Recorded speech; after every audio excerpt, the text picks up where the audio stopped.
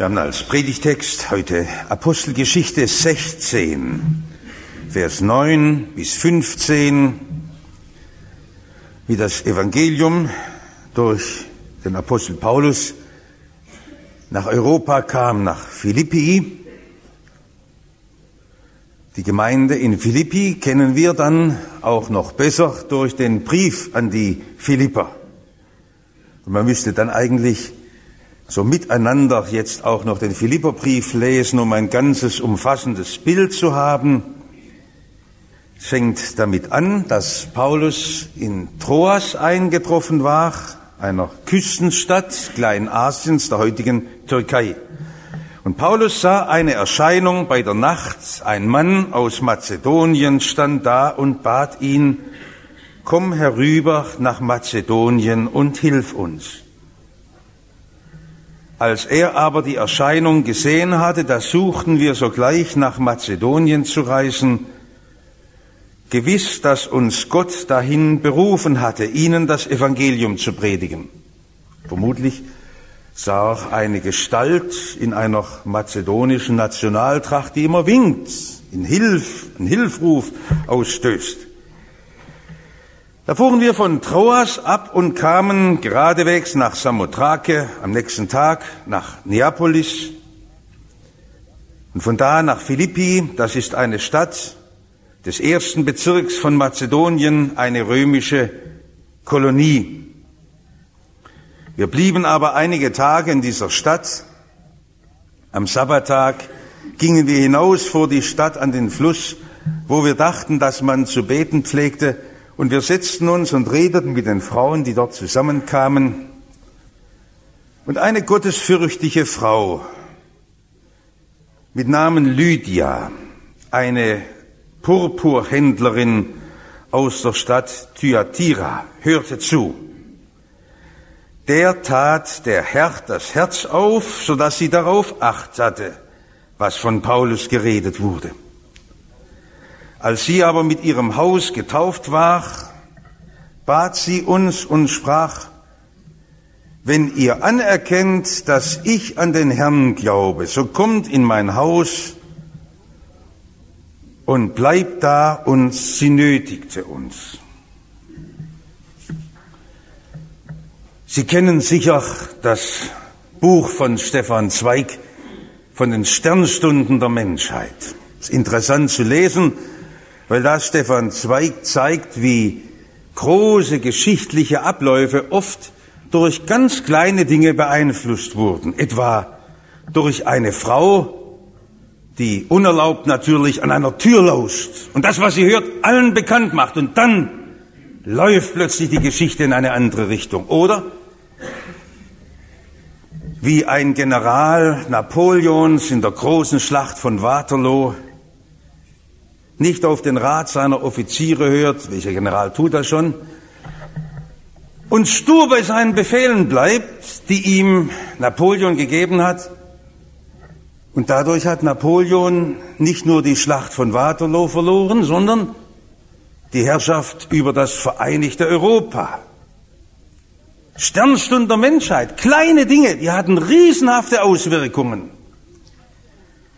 Wenn wir das Wirken Gottes ansehen, dann ist alles noch viel kleiner und winziger. Gottes Tun geschieht im Verborgenen. Denken Sie an die Geburt Jesu in Bethlehem. Wer hat schon davon gewusst? Nur diese Magier aus den fernen Landen, die kamen her, denen hat es Gott gezeigt. Aber die Bürger von Jerusalem ahnten von dem Ereignis nichts. Überhaupt das ganze Wirken Jesu, auch sein Sterben, geschah unbeachtet. Hat nicht viel Aufsehen erregt. Und mir geht es jetzt heute Morgen darum, dass wir merken, dass das, was Gott tut, unserem Auge gar nicht sichtbar ist oft, aber eine große, riesenhafte Auswirkung hat auf die Geschichte dieser Welt. Als Paulus damals nach Europa kam, schrieb man das Jahr 50 nach Christus, nur zählte man damals noch anders. Man zählte damals nach der Gründung Roms, aber das Jahr 50 nach der heutigen Zeitrechnung war ein bedeutsames Jahr. Da wurde die Stadt Köln gegründet, bekam Stadtrechte. Rom hatte über 1 Million Bürger zum ersten Mal. Ein Germanenaufstand am Rhein wurde abgewehrt. Die Araber fielen in Äthiopien, große historische Ereignisse. Viel, viel bedeutsamer als all das war, dass Paulus nach Europa kam und Europa ein christlicher Kontinent wurde. Das Evangelium kommt in den Kontinent Europa. Und es geschieht ganz klein, unbeachtet. Mit 3 Freunden geht Paulus hinüber. Niemand merkt das. Wir sollten aufpassen, weil uns immer wieder so arg die Nachrichten in den Zeitungen, im Fernsehen bewegen. Was ist heute los? Was ist wieder passiert? Wie wird das morgen sein? Die großen Dinge, die wirklich großen Dinge, die sehen wir kaum erst, wenn uns Gott die Augen dafür öffnet. Wenn man einen Blick dafür hat, auf das Kleine. Und das Kleine passiert bei ihnen. Das Kleine, aus dem Gott Großes machen will. Ich möchte jetzt zuerst darüber reden, wie Gott das macht. Seine großen Schritte, wie Gott das macht. Paulus war in Troas in seinem Quartier mit seinen 3 Freunden, Silas, Timotheus und Lukas. Warum wir das wissen? Weil Lukas hier plötzlich mit wir erzählt. Dann ist er dabei. Und Silas und Timotheus, das wissen wir ja noch nachher aus der Inhaftierung. Als Paulus und Silas im Gefängnis von Philippi eingesperrt sind, da waren die in Troas und offenbar kann Paulus nicht schlafen. Sie kennen doch solche Nachtstunden, wo man grübelt. Was grübelt denn Paulus? In den Versen vorher wird es beschrieben,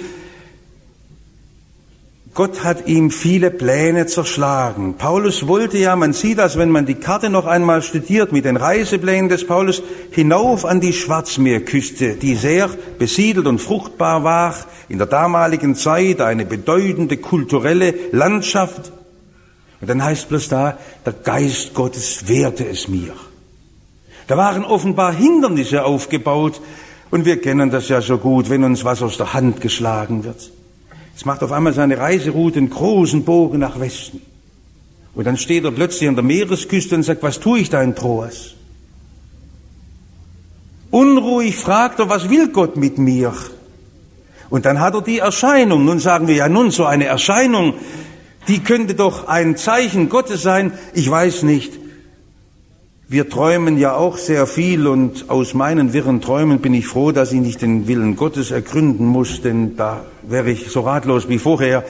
Also so eine Erscheinung kann uns ja auch mehr verwirren, wenn man so eine Gestalt sieht. Ist das von Gott oder sind das nur meine wirren Gedanken? Da kommt interessanterweise gleich die Bemerkung, dass Paulus und seine Begleiter gewiss waren, dass Gott sie dahin gerufen hätten. Wie kriegt man denn so eine Gewissheit in der Lebensführung? Wäre ja schön, wir wissen auch so genau, wo Gott uns haben will. Ich möchte Ihnen einen Tipp geben, den Sie durchweg durch die Apostelgeschichte beobachten können. Sie können die Führung Gottes nicht nach Ihren Gefühlen beurteilen. Ihre Gefühle trügen Sie. Man hat mal ein Hochstimmungsgefühl und dann ist man wieder im Keller. Hängt ja ganz ab, wie wir gefespert haben oder wie unsere Körperschmerzen gerade liegen. Die Gefühle, die sind so in Schwingungen. Es steht da, wir waren gewiss. Sie haben miteinander drüber geredet und geforscht und gebetet. Zu uns kommen oft in der Arbeit christliche Fachkräfte, international junge Leute, die sagen, Gott hat mich berufen. Und wenn wir sie fragen, mit wem hast du drüber geredet, dann sagen die, mit noch niemand. Sag, geh zurück, sprich mit einem Leiter drüber, sprich mit einem Seelsorger. Ob der auch der Meinung ist, das ist von Gott. Es könnte ja nur deine Abenteuerlust sein, deine Tourismussehnsucht. Und das trägt nicht durch im Dienst für Gott. Wir sollten mehr mit anderen uns besprechen, wenn wir die Führung Gottes erkennen wollen. Was will er denn von mir? Und dann sollte die Führung, die wir meinen zu sehen, ja immer mit dem Wort Gottes übereinstimmen. Wahrscheinlich haben sie miteinander die Prophetenschriften gewälzt, und das war ja dem Paulus schon lang wichtig. Wenn es dort steht, vom Licht der Heiden, dass bis zu den Inseln das Evangelium getragen werden soll, und plötzlich ist ihm klar, Europa, was hat Gott in diesem Europa gewirkt? Dieser kleine Schritt begann damals mit Menschen, die hörten auf die Führung Gottes. Und ich will das so sagen, wenn Sie anfangen zu fragen, Herr, was willst du? Und sich beraten mit anderen, die Ihnen vom Geist Gottes her Weisung geben können, dann kann Gott Großes tun. Mit Menschen, die er lenkt und führt. Beim Saulus hieß ja schon bei der Bekehrung, du bist mir ein auserwähltes Werkzeug. Ein Werkzeug, das Gott erst zubereitet und dann benützt und dann in die Hand nimmt. Und das ist doch unser aller Wunsch, Gott soll uns benützen. Aber wir müssen hören, fragen, Herr, was willst du? Das können ganz gute Zeiten in Ihrem Leben sein, wenn Ihre Pläne ins Wanken kommen. Wenn Gott Ihnen Dinge aus der Hand steckt, dann fragen Sie, Herr, was willst du? Und das ist auch schön, wenn wir miteinander drüber reden können, fragen nach dem Willen Gottes. Und dann werden Sie gewiss, und das steht da, gewiss, dass uns Gott dorthin gesandt hat. Sie kaufen ein Ticket für Schiff und dann fahren Sie hinüber nach Mazedonien. Gewiss, dass uns der Herr dahin gerufen hätte, so wie wir am Silvesterabend sagen, wir sollen nicht Leute sein, die immer einen Schritt vorwärts und einen Schritt rückwärts gehen, sondern unsere Wege sehr zielsicher vorwärts gehen. Das können wir nur tun, wenn uns der Herr Klarheit gibt, wohin er uns sendet. Jetzt möchte ich was Zweites an diesem Abschnitt beobachten. Am richtigen Platz ist Paulus, am richtigen Platz. Es kamen ihm bestimmt Zweifel, als er durch die Straßen von Philippi ging. Seinem Gefühl nach hätte er sagen müssen, ich bin falsch hier. Da steht ja, eine Kolonie war das. Was ist das, Kolonie? Das war eine römische Soldatensiedlung. Ich weiß nicht, wie weit Sie noch Ihre Geschichte kennen. In Philippi war 42 Jahre vor der Geburt Christi eine bedeutsame Schlacht gewesen. 3 Kilometer vom Zentrum weg. Die Cäsarenmörder, Cassius und Brutus, kämpften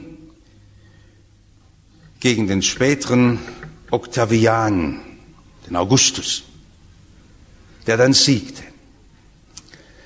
Und Reste des alten besiegten Heeres wurden in Philippi angesiedelt. Es war also durch und durch eine römische Stadt. Im Grund fühlte man sich in Philippi wie in Italien, las ich vorhin noch im Bibellexikon. Also das war eine Stadt, wo Paulus sagte, aber wie kann ich denn das Evangelium hier predigen? Paulus ging ja mit Vorliebe zuerst in die Synagoge und in Philippi gab es gar keine Synagoge. Da waren ja die Glaubensbrüder.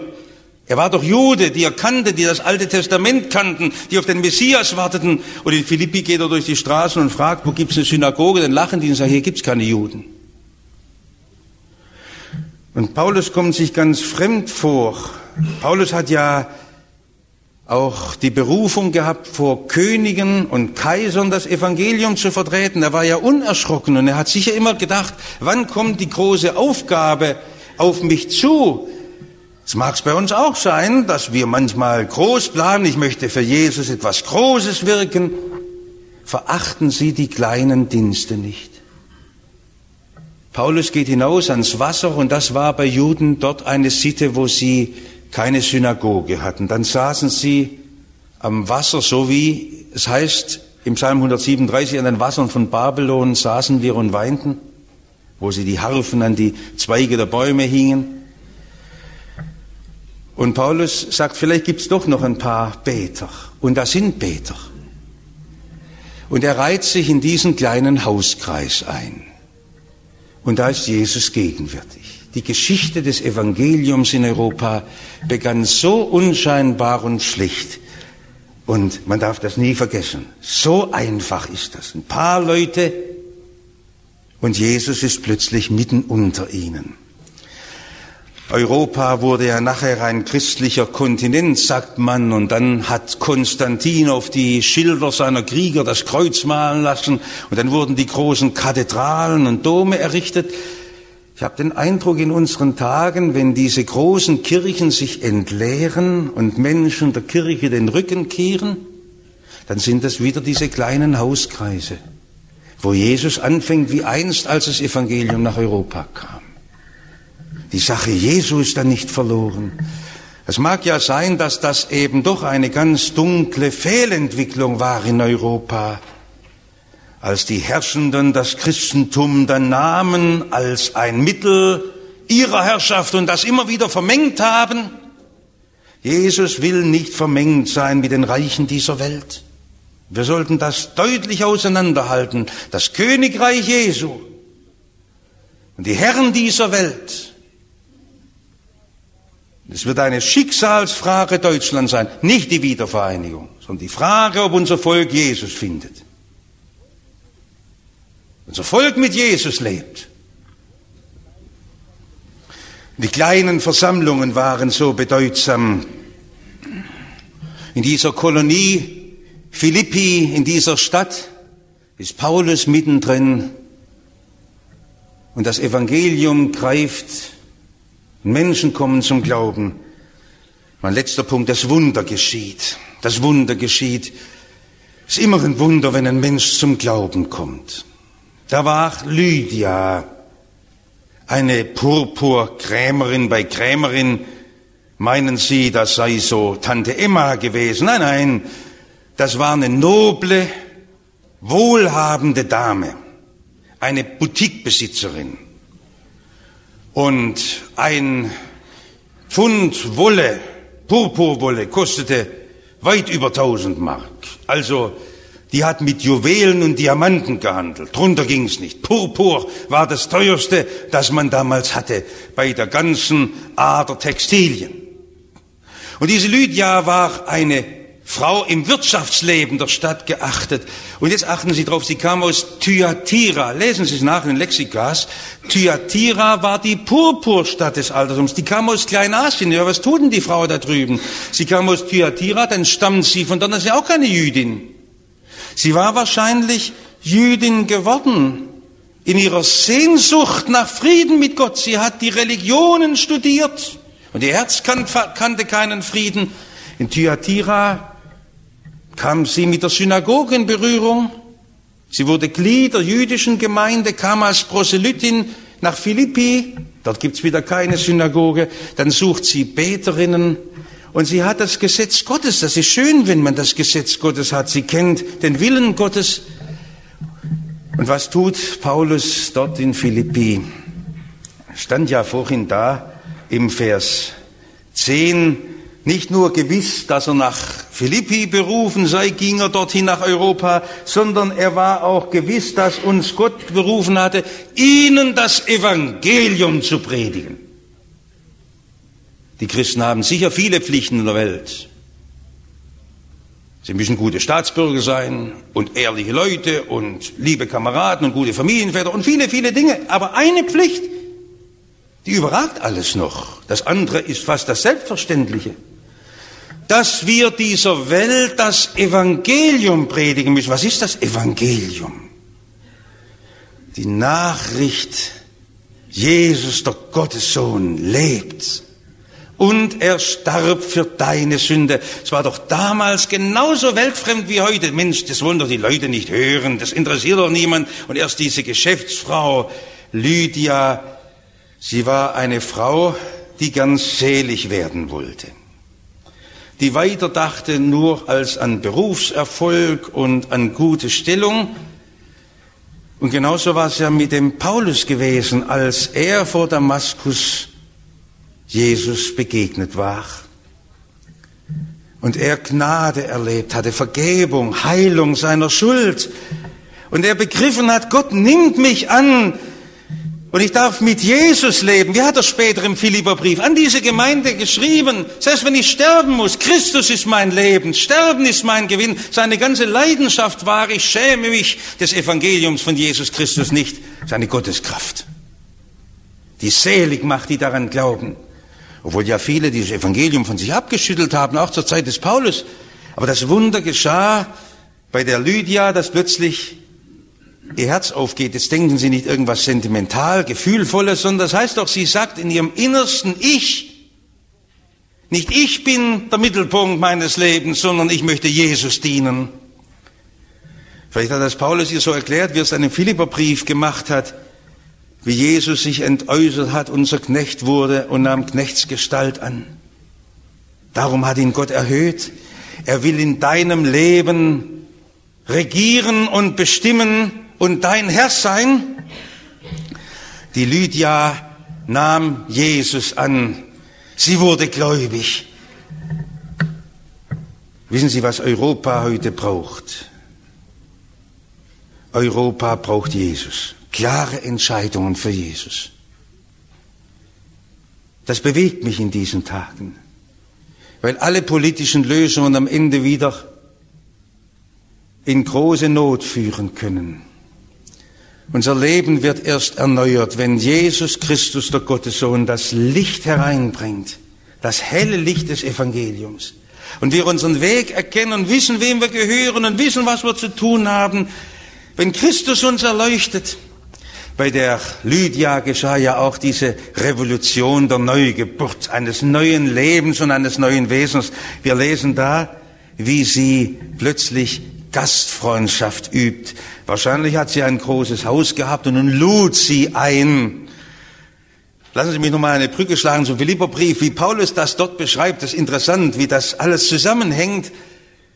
Er sagt, mit keiner Gemeinde hat er so eine enge Gemeinschaft gepflegt im Nehmen und Geben, im Austauschen auch der kleinen Liebenswürdigkeiten, wie mit der Gemeinde von Philippi. Und ich behaupte, die Lydia, die war eine Frau, weil sie Geschäftsfrau war, splendid und nobel, großzügig, modern, solide.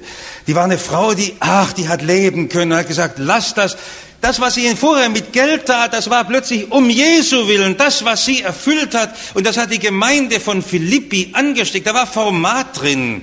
Und Paulus hat sich mit dieser Gemeinde ganz besonders verbunden gewusst, und er wohnte dort, ihm war es wohl dort in dieser Gemeinde.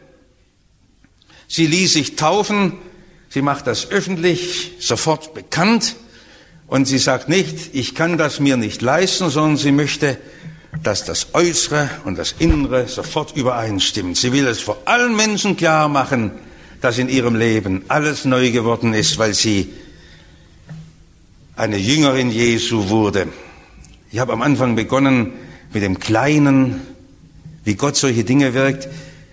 Jetzt geht mir es wieder um die kleinen Linien ihres Lebens. Wenn Sie in Ihrem Leben Jesus Raum geben, hören, dann können große Bewegungen beginnen. Was ist aus dieser Bewegung des kleinen Hauskreises von Philippi geschehen? Nicht so, dass die Zeitungen davon Notiz genommen hätten. Das ist nicht nötig.